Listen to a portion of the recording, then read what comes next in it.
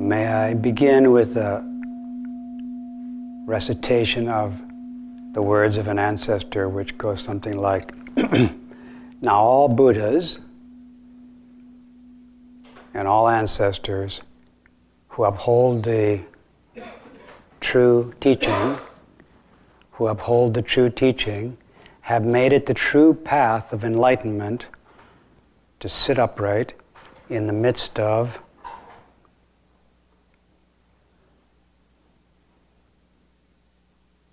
concentrating on friendliness, or the concentration of friendliness. Concentrating on self-fulfillment, which is friendship. Good friendship.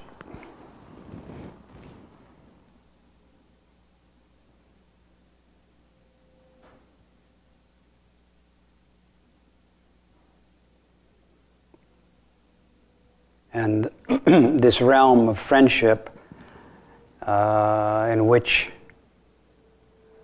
we sit upright is basically inconceivable. It is an inconceivable realm of mind which surrounds consciousness. And in consciousness, we see the appearance of bodies, others' bodies and our own, and then in consciousness, we sit the body upright, and then we sit in the midst of this immeasurable, inconceivable mind of friendship. As Suzuki Roshi said, we sit, when we practice sitting, when we practice Zazen, we sit in the middle of a big, invisible world. But his English was good, but I would say not big, but immeasurable. It's not big or small. It's beyond all of our ideas of size and shape. That's the world we sit in. This is the inconceivable world of Buddha's friendship and our friendship, our relationship with enlightenment. That's where we sit, but we can't see that world. But we can see this body, and we can give this body and this mind, this consciousness, to the practice of sitting upright in the midst of awareness of this inconceivable mutual process of friendship. And this is the path, this is the true path of enlightenment.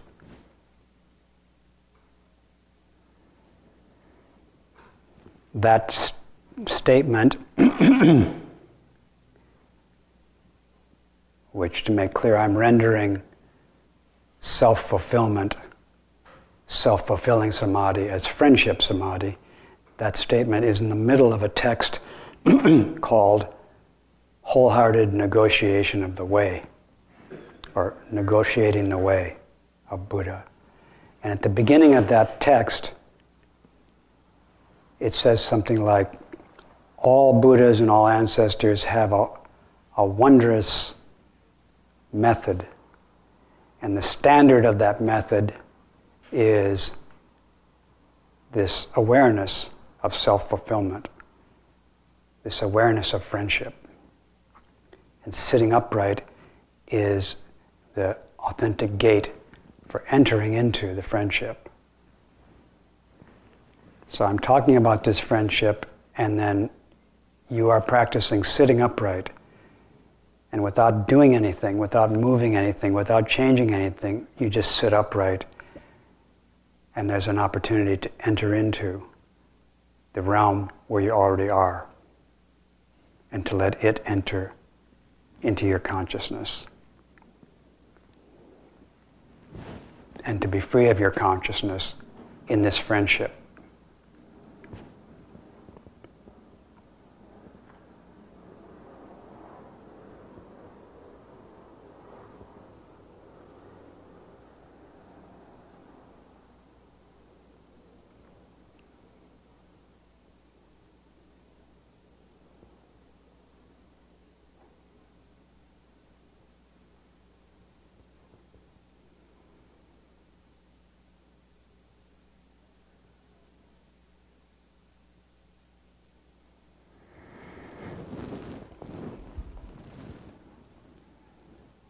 Sometimes people come and talk to me about practice, and after we talk for a while, they often say, I already knew that. Why do I keep forgetting?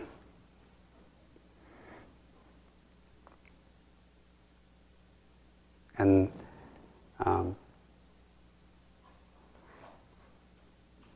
then sometimes people ask, how can I remember better?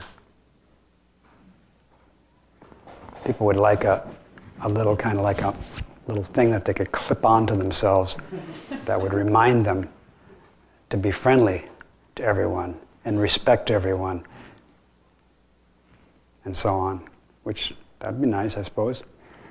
But then they'd forget to put the thing on. How can I remember to wear it? How can I remember to turn it on? And how can I remember to turn it off when I don't want to practice anymore?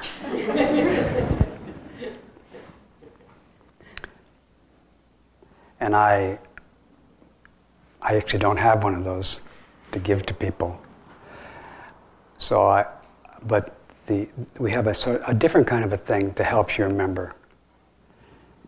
And it's the practice of revealing and disclosing your forgetting.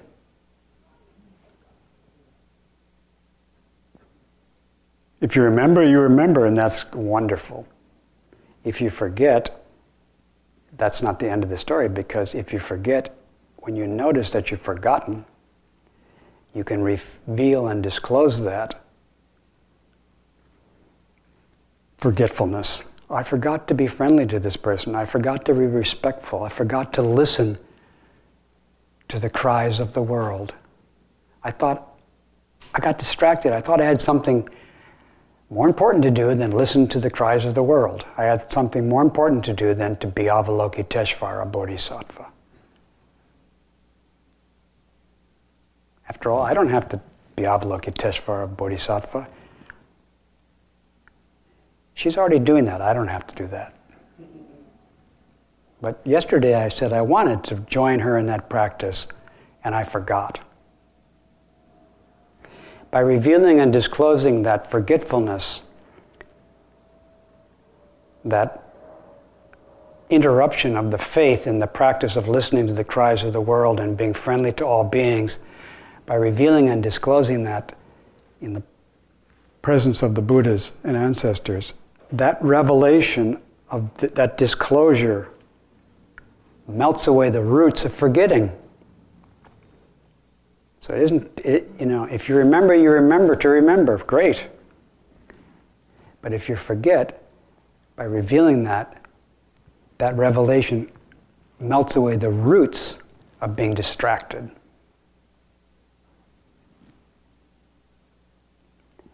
The practice of confession and repentance has the power to do this, melting the roots of distraction from the Bodhisattva way. If you aspire to the practice of Avalokiteshvara, if you aspire to listen to the cries of the world moment by moment, day and night, like it says in the Kanan Gyo that we chant sometimes in well-being ceremonies, it says, moment by moment, night and day, think of Avalokiteshvara. Moment by moment, think of listening to the cries of the world. And then we forget after we finish the chant. But we can notice that we forgot. And then we can check, do I aspire to great compassion? Have I received the precept of great compassion from another, from the Bodhisattvas? Have they given this to me? And now, do I aspire to practice it? Yes, I do.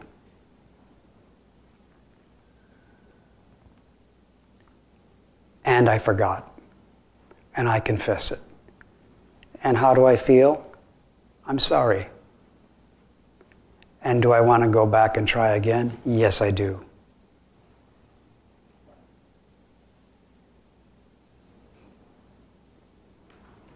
The great Bodhisattva Asanga says that the essence of Bodhisattva precepts is fourfold.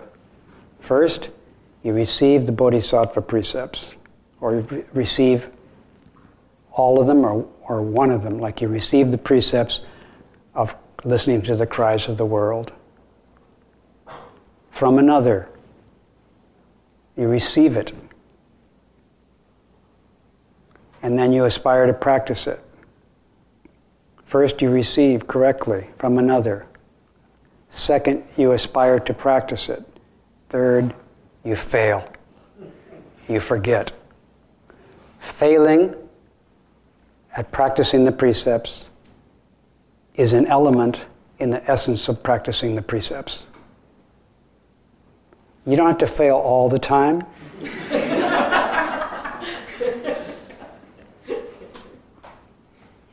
And when you receive the precept at that moment, when you receive it, you don't fail. You do receive it. And when you aspire to practice it, you don't fail. You do aspire to practice it. You're a success. When you say, I want to practice it, you're a success. You remember probably what you're saying you want to practice at that moment. So tonight, one of our members will aspire to practice the Bodhisattva precepts, and she will say, yes, I do. I do want to practice these. From now on, and even after realizing the Buddha body, I want to practice these precepts of compassion. She will receive them and aspire to them. But one of the practices she will receive is the practice of confession and repentance, because she might forget in the future. And if she forgets, if she fails at what she aspires to, then she can perhaps notice it, and then she can say, I forgot. I'm sorry. So, receive the precepts, aspire to them, fail, confess, and say you're sorry. And the fourth dimension of practicing these precepts is not failing anymore. So we receive, we aspire, we fail. We confess and repent. We receive, we aspire, and we succeed. We receive, we aspire, we fail, and we confess and repent. That process of success, which is great, and failure, which is confessed and repented, leads to consistent success in what we really want. Nobody's telling you to do this. Nobody's forcing you to wish to be a bodhisattva. Well, maybe there are some people out there who are forcing people. Is anybody out there forcing people to be bodhisattvas in this area? Maybe there are some people who are on the streets, forcing people to practice compassion. You must practice compassion. That's kind of nice, actually. But I think it works better if you, in your heart, wish to. And then you will forget. Because lots is happening. Besides reminding you, you have to train a long time before you realize that everything that happens is actually saying, please remember to be a good friend. I hate you. That really means, be my good friend. You're worthless. That really means, be a good friend. I don't want you anymore. That means, be a good friend. Go away. That means, be a good friend. You have to train a long time before you don't get confused by what's going on. And even sometimes people say, be a good friend, and you think, well, they're not sincere. They don't mean it. Do you really mean that?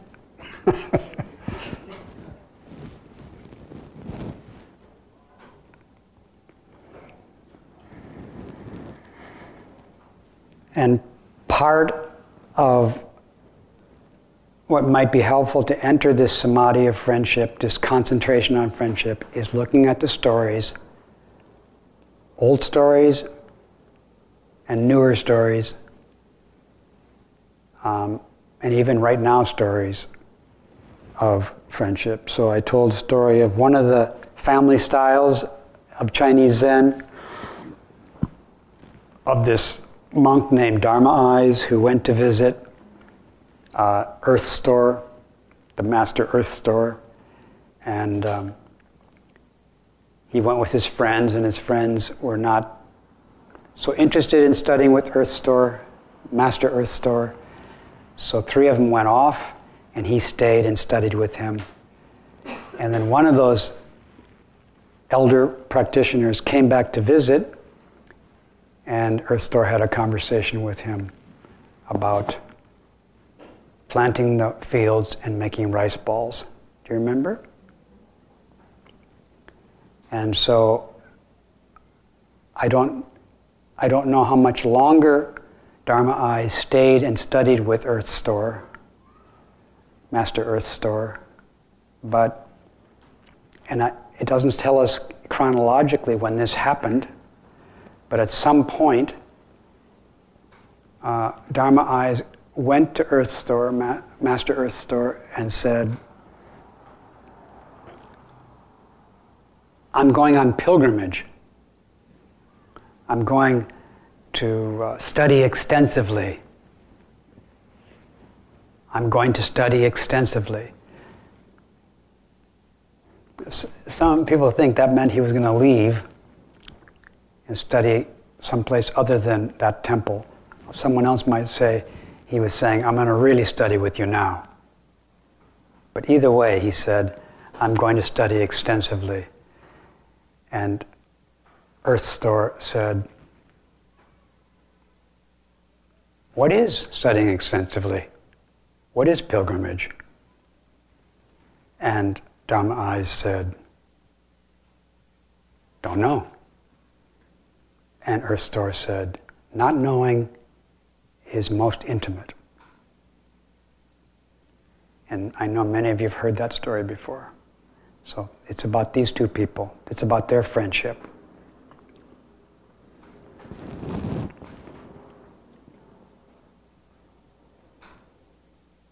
It seems that at some point, Dharma Eyes finished his training with Earth Womb and left him and went to make himself available to students and to peers for further friendship.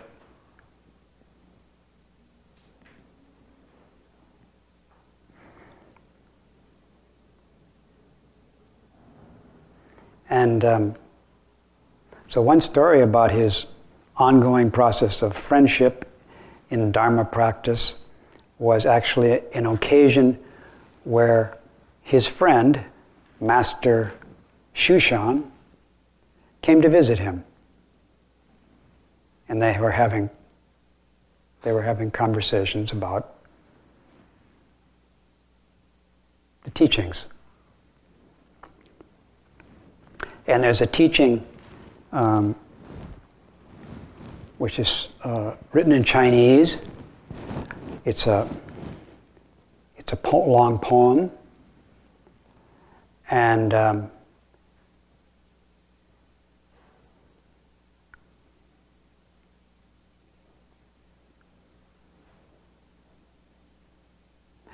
poem says something like, just avoid picking and choosing, just avoid loving and hating. And the way is pretty easy.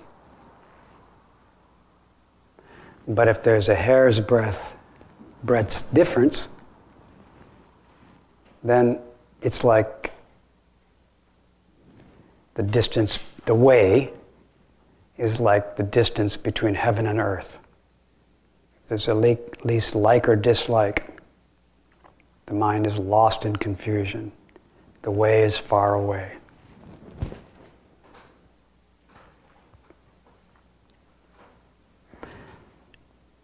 And so now I'm telling you that, and then I can discuss that with you now, maybe. May I? This statement kind of relates to the earlier story about somebody raising up one finger. What was his name? What was the guy who raised the one finger? What was his name? Celestial Dragon. He raised one finger to Judy, and then he pointed at Judy. This one finger is about the Dharma vehicle is free and untrammeled. There's no place it doesn't reach. But if there's the slightest discrepancy, it's like the distance between heaven and earth.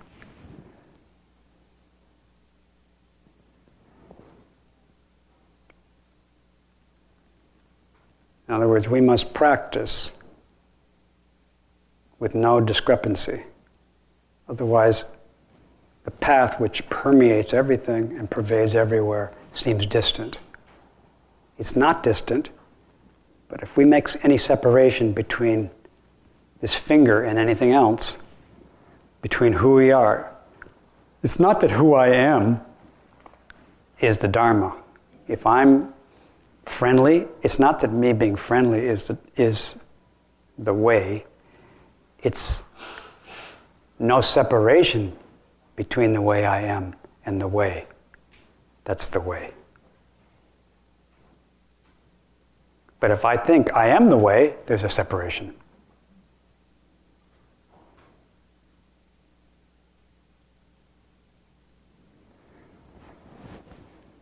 If there's the slightest discrepancy, then it's like there is a discrepancy, even a little. If there's confusion separate from clarity,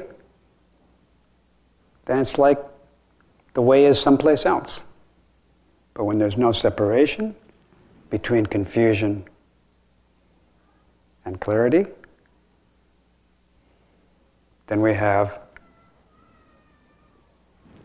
confusion Buddha or clarity Buddha, whichever is the case. Sometimes you're clear.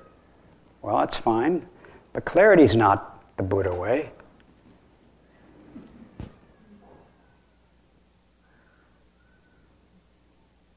No discrepancy in that clarity is the Buddha way. The Buddha way, there's no discrepancy between the Buddha way and that clarity. And the same for confusion. And when there is no discrepancy in confusion, that's clarity. If there's no picking and choosing, that's clarity. However, we do not attach to no picking and choosing, because then there's like a discrepancy. Anyway, that's background for the story. That people are talking about a life where there's not the hair's breadth difference between anything, between each other, between our life and the Buddha way. So, Dharma Eyes says to Master of the Mountain, Fa Yin says to Shushan, if there's a hair's breadth difference, it's like the distance between heaven and earth. How do you understand that? And Shushan said, if there's a hair's breadth difference, it's like the distance between heaven and earth.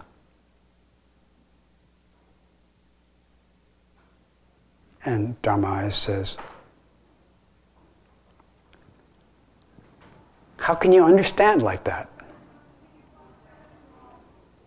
And Shushan says, I'm just like this. How about you? And Dharma Eyes says, if there's a hair's breadth difference, it's like the distance between heaven and earth.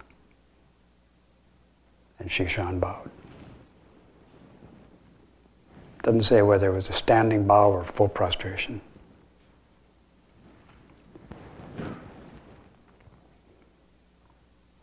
this is one of the methods of Fa Yan's good friendship. And this method is, you might notice, it's used by a lot of Zen teachers, this kind of friendship. And Fa Yan used it repeatedly. Want to see a repetition? I hear some laughter.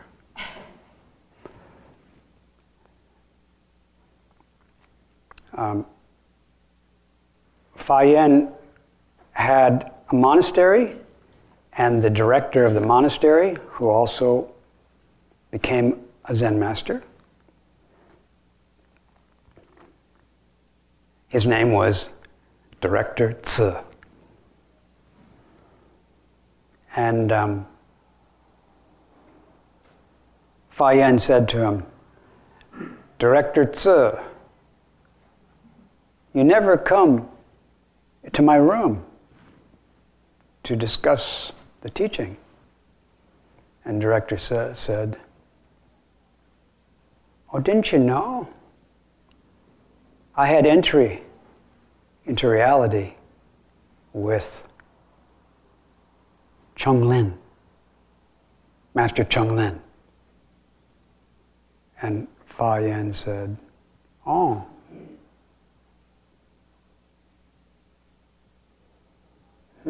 Really? What happened?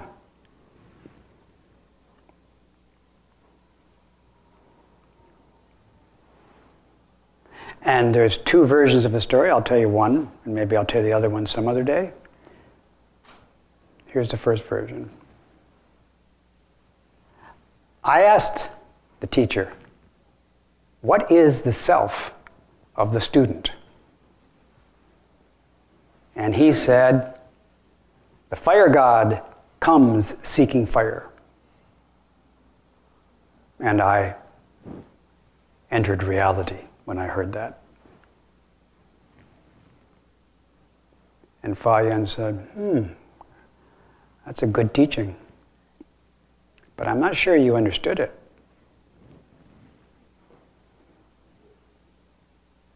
So,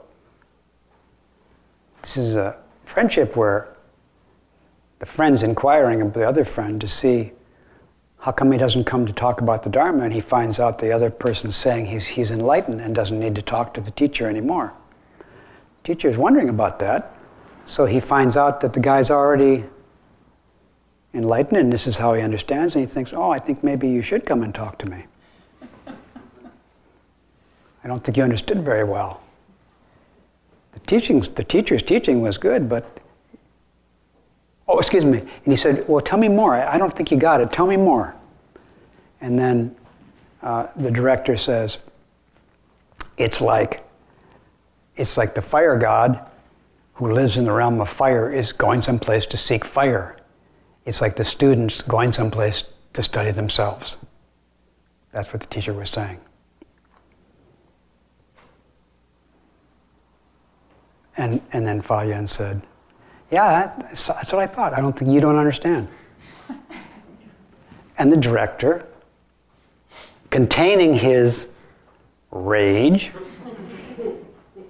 with his friend, who he didn't think was his friend, I guess, left the monastery. I don't know if he said respectfully, Master, I quit. I'm out of here. Or if he just left. But anyway, he left the monastery, and at some point, as he was leaving, he stopped. Like Angulimala, he stopped, and he thought, he's a teacher of a lot of people. Maybe he's got a point. Perhaps I should go back.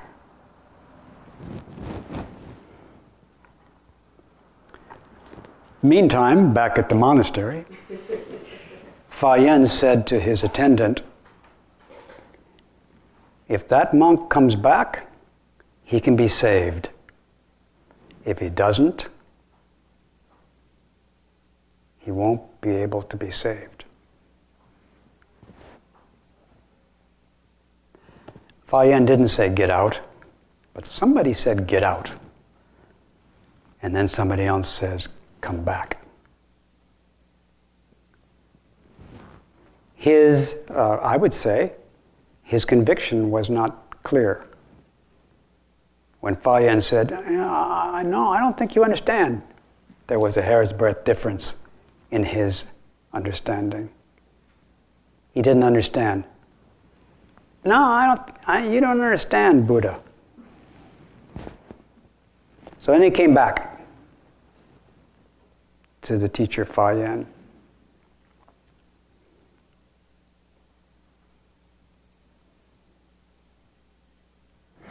And he said, can we go over that again?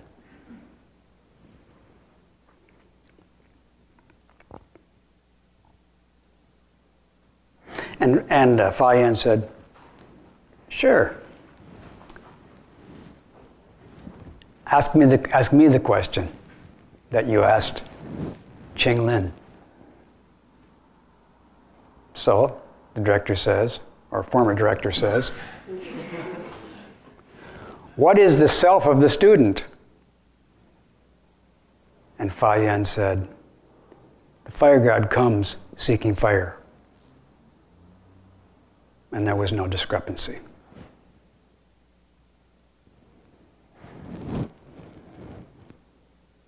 And the director became Zen master director.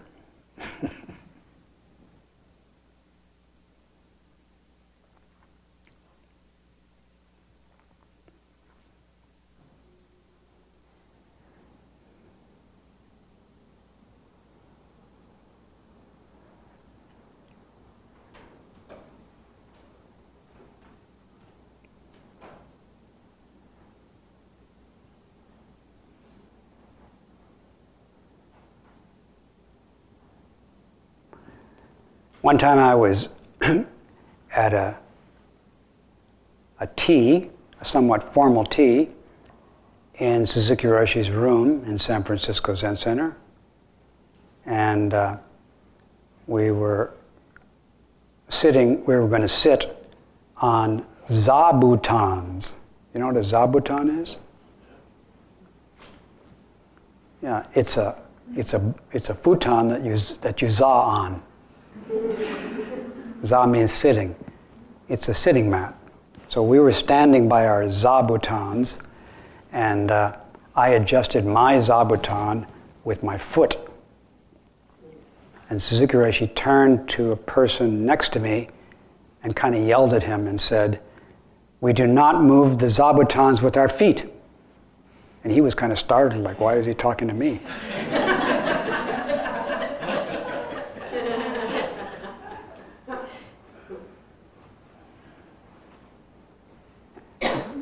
But I had a feeling I knew who he was talking about.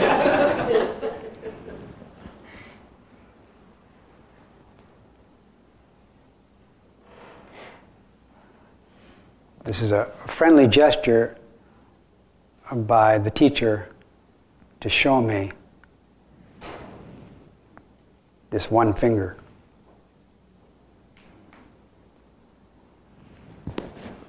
There's no discrepancy. All over the place, no discrepancy. One day, Fa Yin came into the hall. And in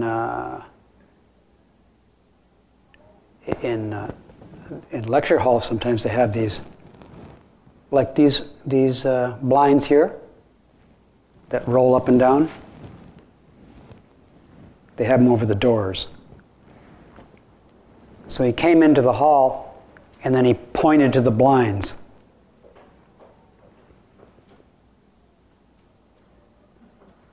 The name of this story is Fa Yin Points to the Blinds. And two monks went to the blinds and raised them up. And he said, One gain, one loss. And then later generations try to figure out who was the gain and who was the loss. But maybe the monks knew. Maybe one monk knew there was a hair's breadth difference, and the other one knew nothing.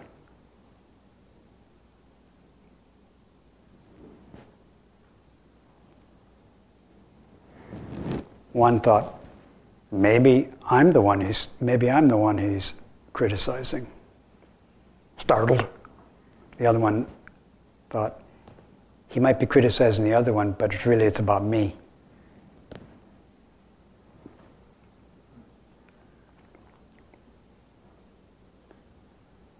The great teacher Nanchuan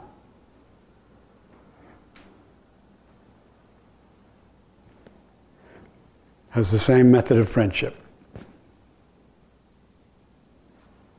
all over the place.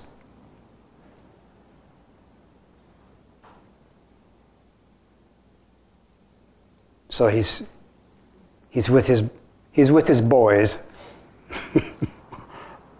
In those days, all the boys hung out together. No girls were allowed in the hall sometimes. So he's with his boys, and so he says to one of them, "Last night it was really windy."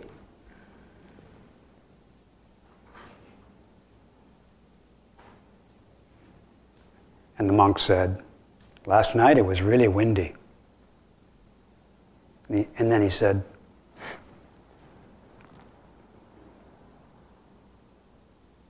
"It blew down the pine tree outside the front gate."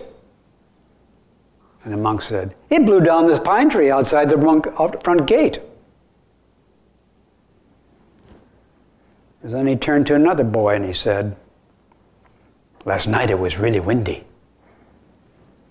And the monk said, "What wind?"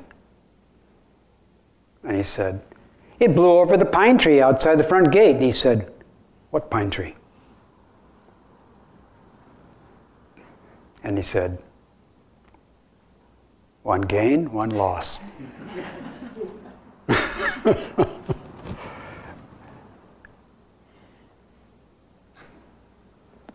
He's trying to tune his boys' minds to no discrepancy. Practicing what he preaches. The way is perfect and all-pervading.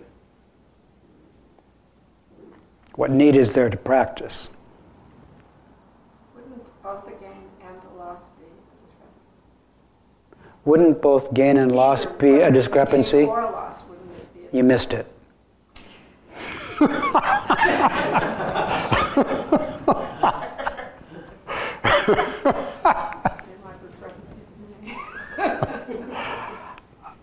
Seems like discrepancies to me. Don't copy me, Grandma. That's my job. I don't do it very well. Well, she doesn't want you to do it. She doesn't want you to do it. Oh, that one, yeah. That one. I don't know about New York, but it's probably the same these days. But in California, we do not call strong girls bossy.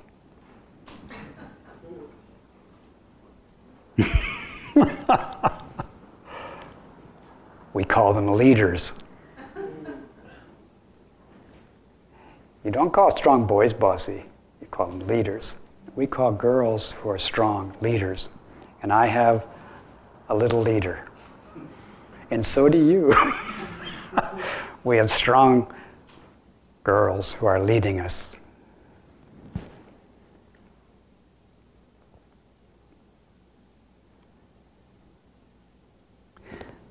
So Fa Yin, although he's not a direct disciple of Nanchuan, we learn from people who are not in our direct family line.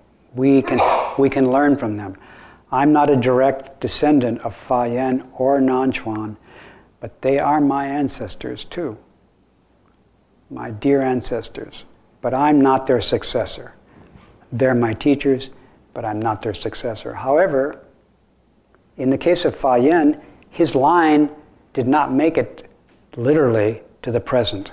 So I give my life to reinvigorate his lineage, even though I don't say I'm a successor of him. Do you understand?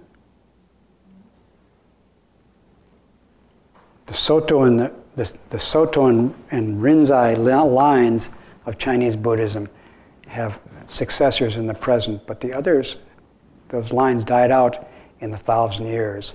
But we can recreate and re-energize those lineages by venerating their stories. So we can have 5 houses again. We just can't be successors, but we can have the houses. But that's okay. That there's no successors, only the houses. But if we have successors, they're fine too. Houses with successors and houses where there's no teachers. And one of the lines which did not die out, the Rinzai line, the teacher Rinzai, his teacher was named Wang Bo. Linji Rinzai, that's his name. His teacher is named Wang Bo, and Wang Bo said, "Don't you know that in all of China there's no teachers of Zen?" And a monk came up and said, "Well, what about all these monasteries where people are practicing Zen?" He said, "I didn't say there's no Zen, I just said there's no teachers."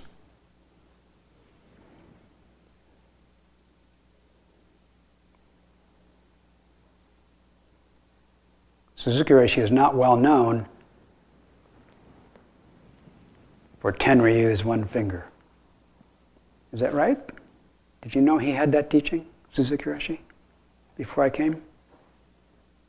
It's not one of his main teachings that people think about him, but he, at one point in history, this was his teaching.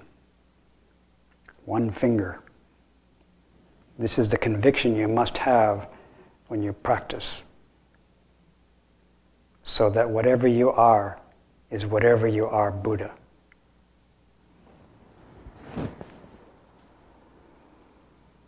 Yes? I want you to see if you can help me. Could you speak more loudly? Sure. I was wondering if you could help me. Something's getting stuck for me. I think... No discrepancy between being stuck. But? So... But? But... Brian. She's stuck. She wants butt. A lot of these teachings, which I deeply appreciate, are coming out of monastic practice. Yeah. Deep years of monastic practice. Yeah. And an opportunity, just like in the sesshin, to be supported in dropping body and mind. And each time I sit to sesshin, I see how critical that is for my ability to recognize, receive the precepts, and see when I'm failing. Very clear, lots of support for that practice. And I think what I'm craving is teaching stories from how is it possible, and how is it possible to be able to realize the way in the midst of a lay practice, primarily lay practice. Most of us maybe never had an opportunity to spend little, if any, time in the monastery. And so how can we be supported in maintaining that clarity or maintaining that intention when the whole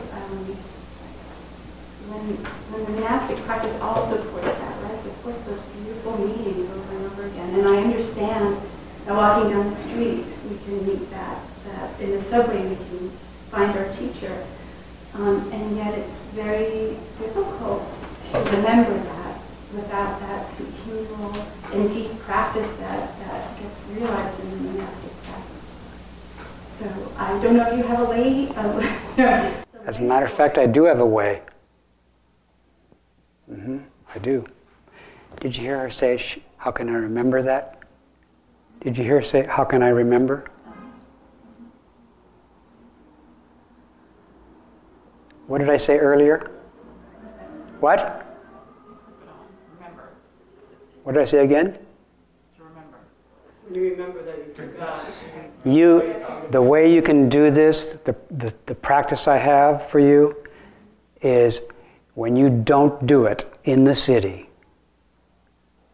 you can confess you didn't do it. And you might say, well, but I guess I'll have more opportunities in the city than I have in the monastery. Maybe you will. That's true. But whenever you forget in the city, the practice is to confess that you forgot in the presence of the Buddhas and see if you're sorry and say you're sorry. And that will make the city a monastery. And in the monastery, people forget too, right? And when they forget in the monastery, how do they remember? They remember by confessing that they forgot. You remember because you remember, and when you forget, you remember by admitting that you forgot. The practice of confession and repentance, whether you're in the monastery or outside, the pure and simple color of true practice, the true mind of faith, the true body of faith is to do the practice, of course, and if you forget, to confess and repent. And you might say, but then I have to confess and repent a lot. So then the true color of practice is going to be going on a lot. But even in a monastery, people forget the one finger. So it seems likely if they forget in monasteries where everything's supporting to remind them, that they'll probably forget in the city. But when they forget in the monastery, the practice is the same as the practice in the city when you forget. And when you remember in the city, it's the same as when you remember in the monastery. But it seems to be, sociologically and anthropologically, we can perhaps find that people remember more often in the monastery. Because they have all these bells and stuff going all the time. Like here, too. When you're in this place, the bell rings. Oh, Zazen, you're right. What is that bell for? I know it's... Oh, what's that? Oh, it's for meditation. And then you remember meditation. But again, when you hear the bells on the subway or the horns on the taxi cabs, you may not be able to... You may not know that they're saying meditate. So you go someplace where all the sounds and even the birds in the trees are saying meditate. And so you remember more. But you still forget. In the most perfect monastery, there's somebody there who's forgetting. Or you could say, we're not going to let anybody in until they never forget. No new students for now. And all the students who are here who are forgetting, we're going to kick them out. But kick them out means kick them out, and when they're outside the gate, they think, okay, I'm going to go back and study more. So the practice of confession and repentance is how we will melt away the roots of transgressions wherever we are. So perhaps in the future, Rob, they'll be teaching stories of Zen masters in the city on the subway. Yeah, tomorrow I'll tell a story about a Zen master in a restaurant in the city. And you can help me remember the name of the city. I forgot it. That's for tomorrow. Zen masters go to the city to train people to make everything no discrepancy, to realize the way is all pervading and perfect, but you have to practice it. And we say, yes, I want to, and then we forget. And then the Zen master says, well, let's do confession and repentance, shall we?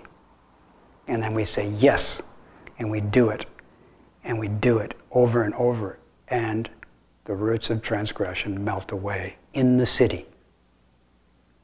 And then we go, and I say, I think I'll go visit the monastery and see if I can practice there too.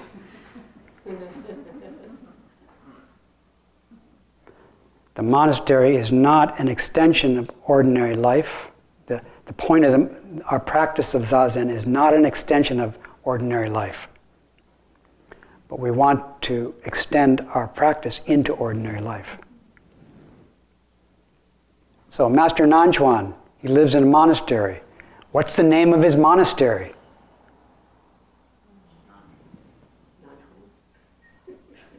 Nanchuan. The name of Nanchuan's monastery is Nanchuan.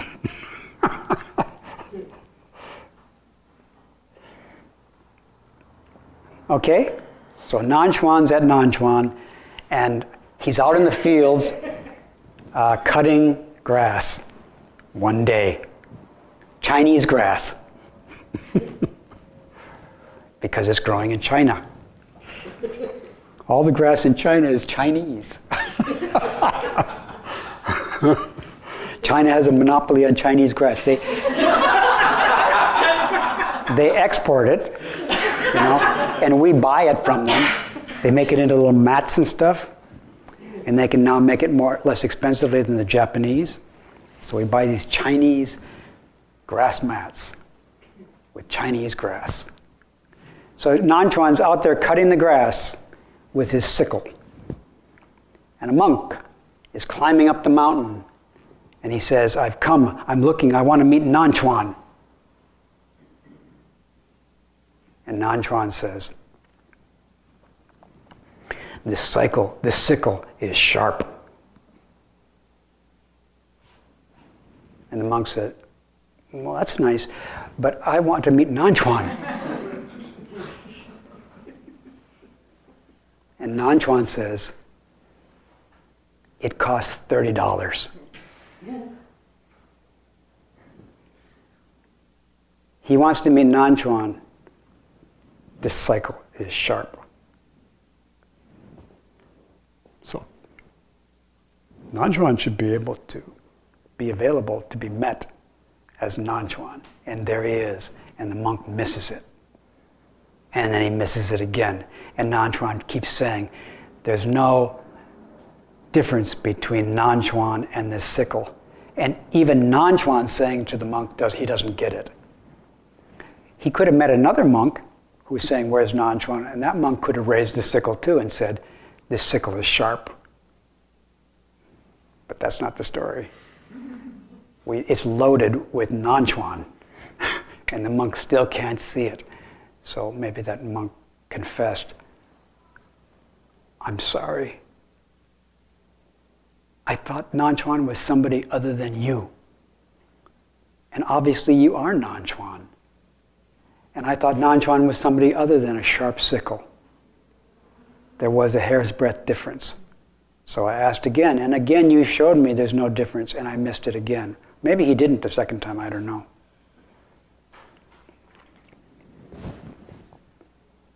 Can I tell one more story? You're the Roshi. Do you have a question? What is it? My question is, how does not knowing help us realize this? How does this help you understand not knowing? Same difference. Hmm? Same difference. How does seem different help you understand this? Right. Any doubts? No. Great. That was easy. Did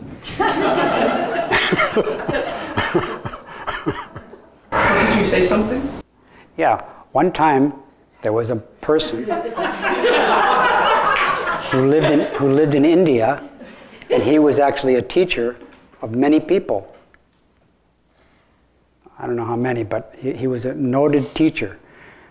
And some noted teachers, it's amazing, are humble and are aware that they have something to learn. Some teachers are aware that they lack something in their understanding. But they don't get depressed about it. They just think, well, maybe I should. Like Judy. He didn't, well, he got a little bit depressed. But anyway, he lamented, but he was going to go and study with somebody else. This monk, this teacher was named Pukasati. And he was thinking, I wonder if my understanding is good.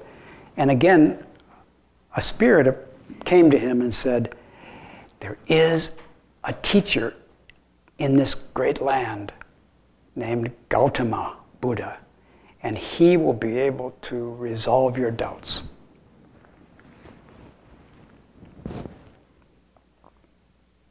So Pukasati says, okay, and where is he? Or, and somebody said, well, he's in, maybe in Sarnath. So he heads off to go where he thinks the Buddha is. I'm laughing because some of these stories about the Buddha are pretty far out. This is one of them. There's 8 million stories of Buddha. This is one of them. So as Pukasati sets off from his home towards where the Buddha supposedly is, the Buddha gets the idea to take a walk. And he goes by himself, not with a big entourage of students. And he takes off his makeup. He takes off his glamour. And he walks down the road. He doesn't look 16 feet tall anymore. He's not glowing goldenly. Looks like a wandering recluse. Not the glorious enlightened one. And so he's heading down the road, and he has a sense somehow to go to Rajagriha, where this Pukasati is going to go on his way to where he thinks the Buddha is. And Buddha arrives in Rajagriha before Pukasati. And he goes to a potter, and he asks if the potter has some place he can stay for the night. And the potter says, yeah, you can stay in my potting shed.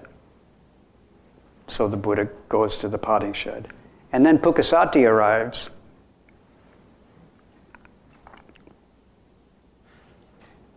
And says to the potter, do you have a place I can stay for the night? I mean, isn't that amazing? That we have a story like that the Buddha went to a city, went to a potting shed, where the same place where Pukasati went? How did that work out? This is inconceivable friendship. Like I used to say, how can I be so lucky to meet Suzuki Roshi? Why me? How did that happen? Anyway, how did it happen that the Buddha went to where Pukasati was going and then went to the potter where that Pukasati was going to go to? He went before him. How could he even find him if Pukasati had gone? Anyway, Buddha went to there, and Pukasati comes to the potter and says, do you have a place for me? And he says, Venerable Sir, I do have a place, but it's already occupied by another mendicant, traveler. But if it's okay with him, you can go ask him, it's okay with me if you stay there with him. So Pukasati goes to the Buddha, knock, knock, yes, can I stay in this potting shed with you, brother or friend? And the Buddha says, mm-hmm. But he doesn't know this is Buddha. He thinks it's another wandering yogi like himself, which is also true. So then they sit there together doing their meditation into the evening. And the Buddha looks at this person and says, this seems to be quite a good person here. Like, he seems to be seeking the way. Looks like he's looking for a teacher, even though he's quite developed. Perhaps he would like to hear the Dharma. So the Buddha says to Pukasati, perhaps you would like to hear the Dharma. And Pukasati doesn't say, whatever, man, go ahead. He says, yeah, I would like to hear it. And so then the Buddha delivers a discourse, which is one, and it's quite long, and he starts talking away, and as he's delivering it, Pukasati realizes that this is the person he came to see. He realized that this person is Nanchuan. He realized that it's the Buddha. The Buddha didn't say, I'm the Buddha that you're looking for. He just said, do you want to hear talk? And he gave him a talk. And while he's talking, the guy sees it's the Buddha. And he lets the Buddha finish, even though he realized that he has met the person he's seeking. And when he's done, he said, he's been enlightened, right? He's been enlightened. He sees the Buddha without the Buddha telling him that he's the Buddha. He discovers the Buddha. With no hints, except a Dharma talk. So when you're listening to Dharma talks, as you're listening sometimes, you might find the Buddha, even though before it started you didn't see the Buddha. That's what happened with Pukasati. First he thought there was a discrepancy. He thought, there's this monk, and there's the Buddha someplace else, and I'm going to go see him. I heard he's over there. I didn't know the Buddha came to Rajagriha to meet me. Can you imagine that the founder take this long walk to meet this guy? This is a pretty big act of devotion, don't you think? That this one guy got the Buddha to leave his whole Sangha to go meet him? Are you amazed by that? How nice the Buddha is? And then doesn't even tell anybody he's the Buddha? But that gives the monk a chance to discover the Buddha, the real Buddha, not the famous Buddha, not the Buddha like, look at the Buddha over there. It's like, look at the Buddha, the Buddha's right here. The Buddha is teaching this one finger, but not pointing to the one finger, just being the one finger, and letting Pukasati sit upright and enter that friendship. And so Pukasati says, after it's over, I'm sorry. I addressed you, as friend rather than as friend, good friend. I addressed you as Mitra. I don't know if the Sanskrit is. I addressed you as Mitra rather than Kalyana Mitra.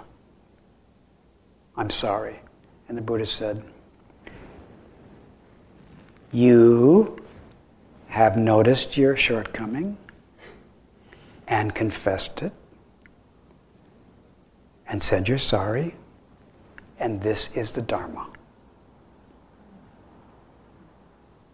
So even though we might miss the Buddha here and there and forget that everybody's our friend, just like Pukasati forgot, but was humble enough when he saw it to confess and repent it, this is the Dharma practice of somebody who is with the Buddha, being with the Buddha and missing it, and then being with the Buddha and not missing it anymore, and then confessing, I did miss it, and I'm sorry.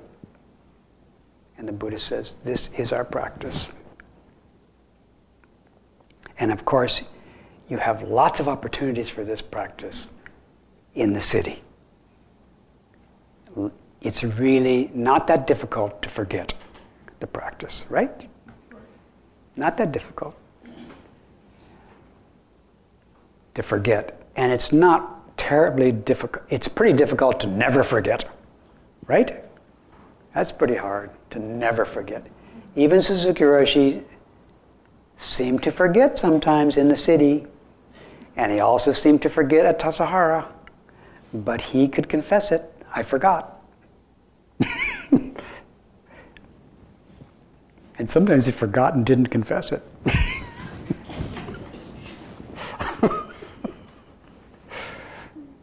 And I saw him, but I didn't think, oh, he's not a great teacher because he forgot and sort of like pretending like he didn't.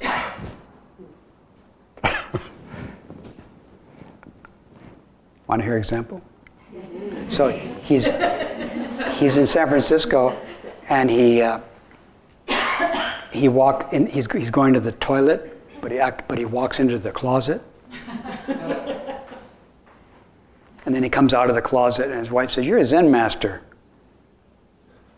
You should be more mindful."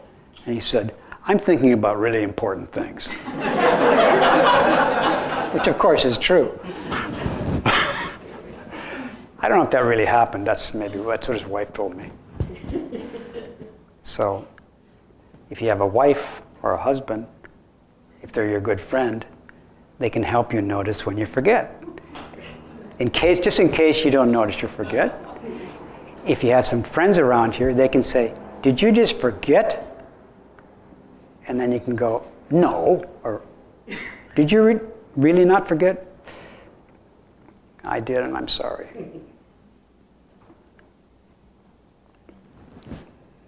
So wherever we are, we can forget, but when we forget, although it's easy to forget, it's also not terribly difficult to notice sometimes when you forget. And also if you have friends, then your life is more monastic. Because your friends, if you happen to not notice that you forgot, your friends can sweetly inquire, "May I ask you a question?" And you can say, "What is it?" They say, "It's a question about your practice." And you can say, "Okay." And then they say, "Did you just forget to be friendly to so-and-so or to me?" And then you can say, "Yes, I'm sorry." So it is possible in the city either to notice yourself or to have friends who care about you to check on whether you're remembering.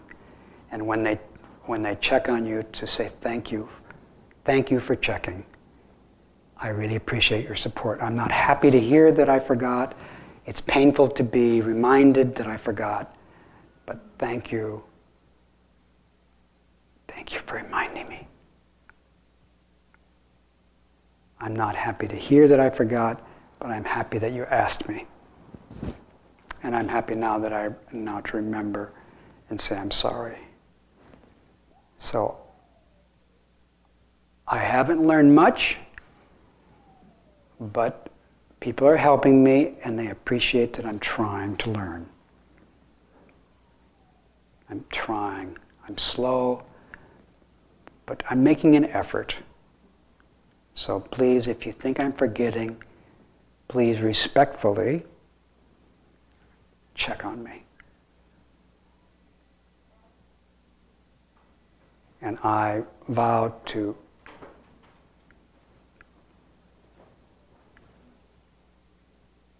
listen to your call and look at myself.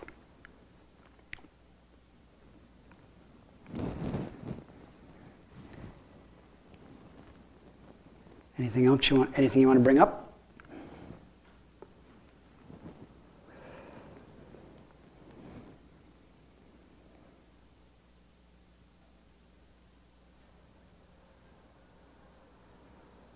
Yes. So if you feel, well, I'll talk about myself, right? So recently I saw someone and I didn't feel like being friendly. So I felt like I was lacking in compassion, and perhaps, it's a way of repentance to acknowledge I wasn't being compassionate because I wasn't being friendly, and to apologize. Well, first, to acknowledge, there's two parts. One is acknowledge, I might not have been, I didn't feel friendly at that time, and then repent is I'm sorry. But then, when I got to the I'm sorry part, I said, well, I'm having compassion on myself though, because I wasn't feeling friendly. Yeah? And I was feeling the need to take care of myself, and I didn't feel like I could take care of myself if I was friendly to that person. Yeah? So is there a need for sorry there, or is being compassionate happening because I'm being compassionate to myself, and in that way compassionate to the other person too, perhaps, because I would have been even less friendly if I had spoken to them. When I notice my shortcomings and I confess them, I'm being compassionate to myself. The other person may not, I might not even be ready to be compassionate to the other person. I might still be feeling a lack of compassion. So if I feel any lack of compassion towards someone, I might be able to notice that, or somebody else might be able to ask me about that. And for me to notice that and confess it is compassionate towards me. And then for me to say, I'm sorry, is further compassion towards me. Confession and repentance is compassion for the person who's confessing and repenting. And also the Buddhas, who you're confessing to, they are also being compassionate to you and supporting you in that. And then, as a result of that, you might say, and now I want to try to be compassionate to that person. You may never tell the person of your shortcoming. It may not be helpful to them. But now I'm ready to be compassionate. And then you do, and you're a success at being compassionate. But first of all, you addressed the lack of compassion in yourself as an act of compassion. And then from that compassion, now you may be able to be compassionate where you couldn't be before. Is that clear? You look a little like it's not. I think it's clear, but I don't see the application for myself in certain situations. So, because there's still this goal of being compassionate to the other person, looking a certain way perhaps. Looking for a certain what? Seeing the act of being compassionate towards another person. Yes. As looking a certain way, perhaps. There could be that too. But before it looks a certain way, I receive the precept of being compassionate to others, of listening to their life of suffering openly, generously, carefully, patiently. I receive that precept, or those precepts. I aspire to practice them. I don't know what they'll look like. When I receive them, I don't know what they'll look like, because what they look like depends on what the person presents. It'll change. So I don't know what it's going to look like. I more receive the precept, aspire to practice it, and then I try to practice it in all different situations. In some cases, I feel like I missed the chance, I forgot.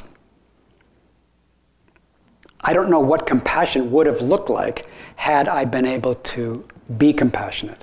All I know is the way I was. Whether it looked like compassion or not, I felt like it wasn't. I felt nasty or selfish. What compassion might have looked like, I don't know. But now, I might have some confidence. Now I see something which I do want to do, which is compassionate, and it will look like the way I do it. So here I go. I was stingy. That's how it looks right now. I didn't know beforehand it would look like that, but now it looks like that. I was stingy, and I'm sorry. That's the way compassion looks now. But it would have looked differently if it was something else. If I was confessing something else, it would have looked differently. So I just thought, while we were talking, I thought of one time a friend of mine had a nice automatic pencil, and in front of me he gave the automatic pencil to another friend, and I said to him, "That's a nice automatic pencil that you gave him." And I didn't know he had another one, but it turns out he had another one, and then he gave me the other one, and I said, "Thank you."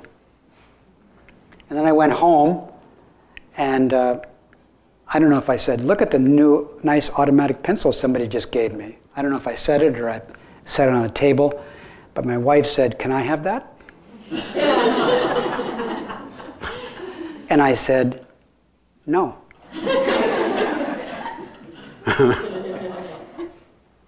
I did not want to give it to her. And I noticed that I didn't want to give it to her, but that's where I was at. I did not want to give it.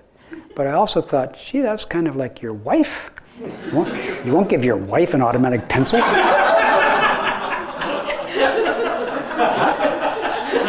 I felt kind of, sorry about being who I was. But that's who I was. I didn't pretend to be, oh yeah, here, like, I didn't want to give it to her, and I didn't give it to her. And I didn't fake that I wanted to give it to her. I accepted. I do not want to give it, and I said so. And I felt, wow. Wow, amazing. All the kindness that she gives me, and I won't give her automatic pencil? Wow. But that was kind to me. Now, if you asked her, she might have said that wasn't kind to me. She might have said that. But actually, if she saw that I was aware that I was stingy and that I was amazed, she might have thought, that's a kindness to me. She might have thought that, but I didn't say it to her. The next morning, when I saw her, I gave her the pencil. The next morning, I wanted to give it to her, not because I was ashamed. Well, actually, because I was ashamed, but the shame brought me back to the precept. And then I wanted to give it, and it wasn't faking it anymore. I really was done with that pencil. And so we have this, yeah, she tests that all the time with me. It's great. She's my friend, right? She keeps testing. Is compassion here? Is compassion here? Is compassion here? And whenever it is, whenever there's compassion, this is good, right? It's good. And so sometimes, and actually quite frequently, there's this wonderful thing in our house called compassion. And then she says to me, is that because of Zazen? And I say, yes, it is.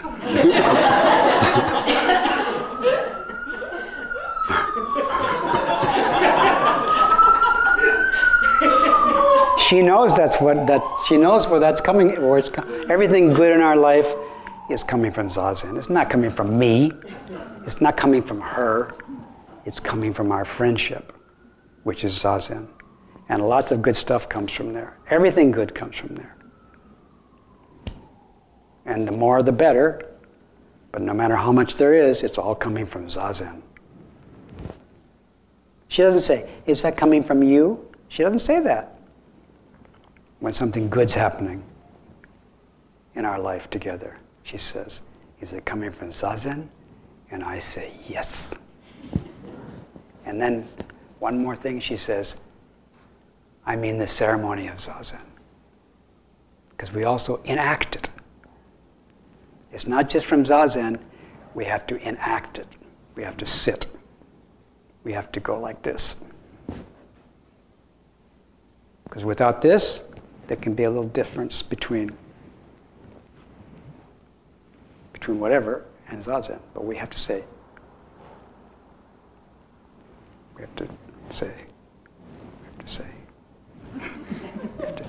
we have to do it. What time is it now? 11:33.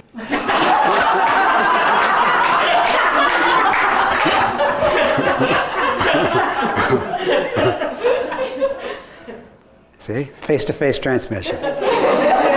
What time is it? I don't know. Face-to-face transmission. 11:49, wow.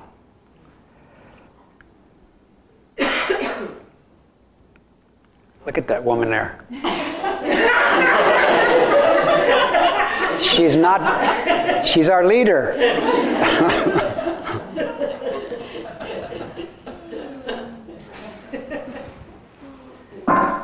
May our intention equally.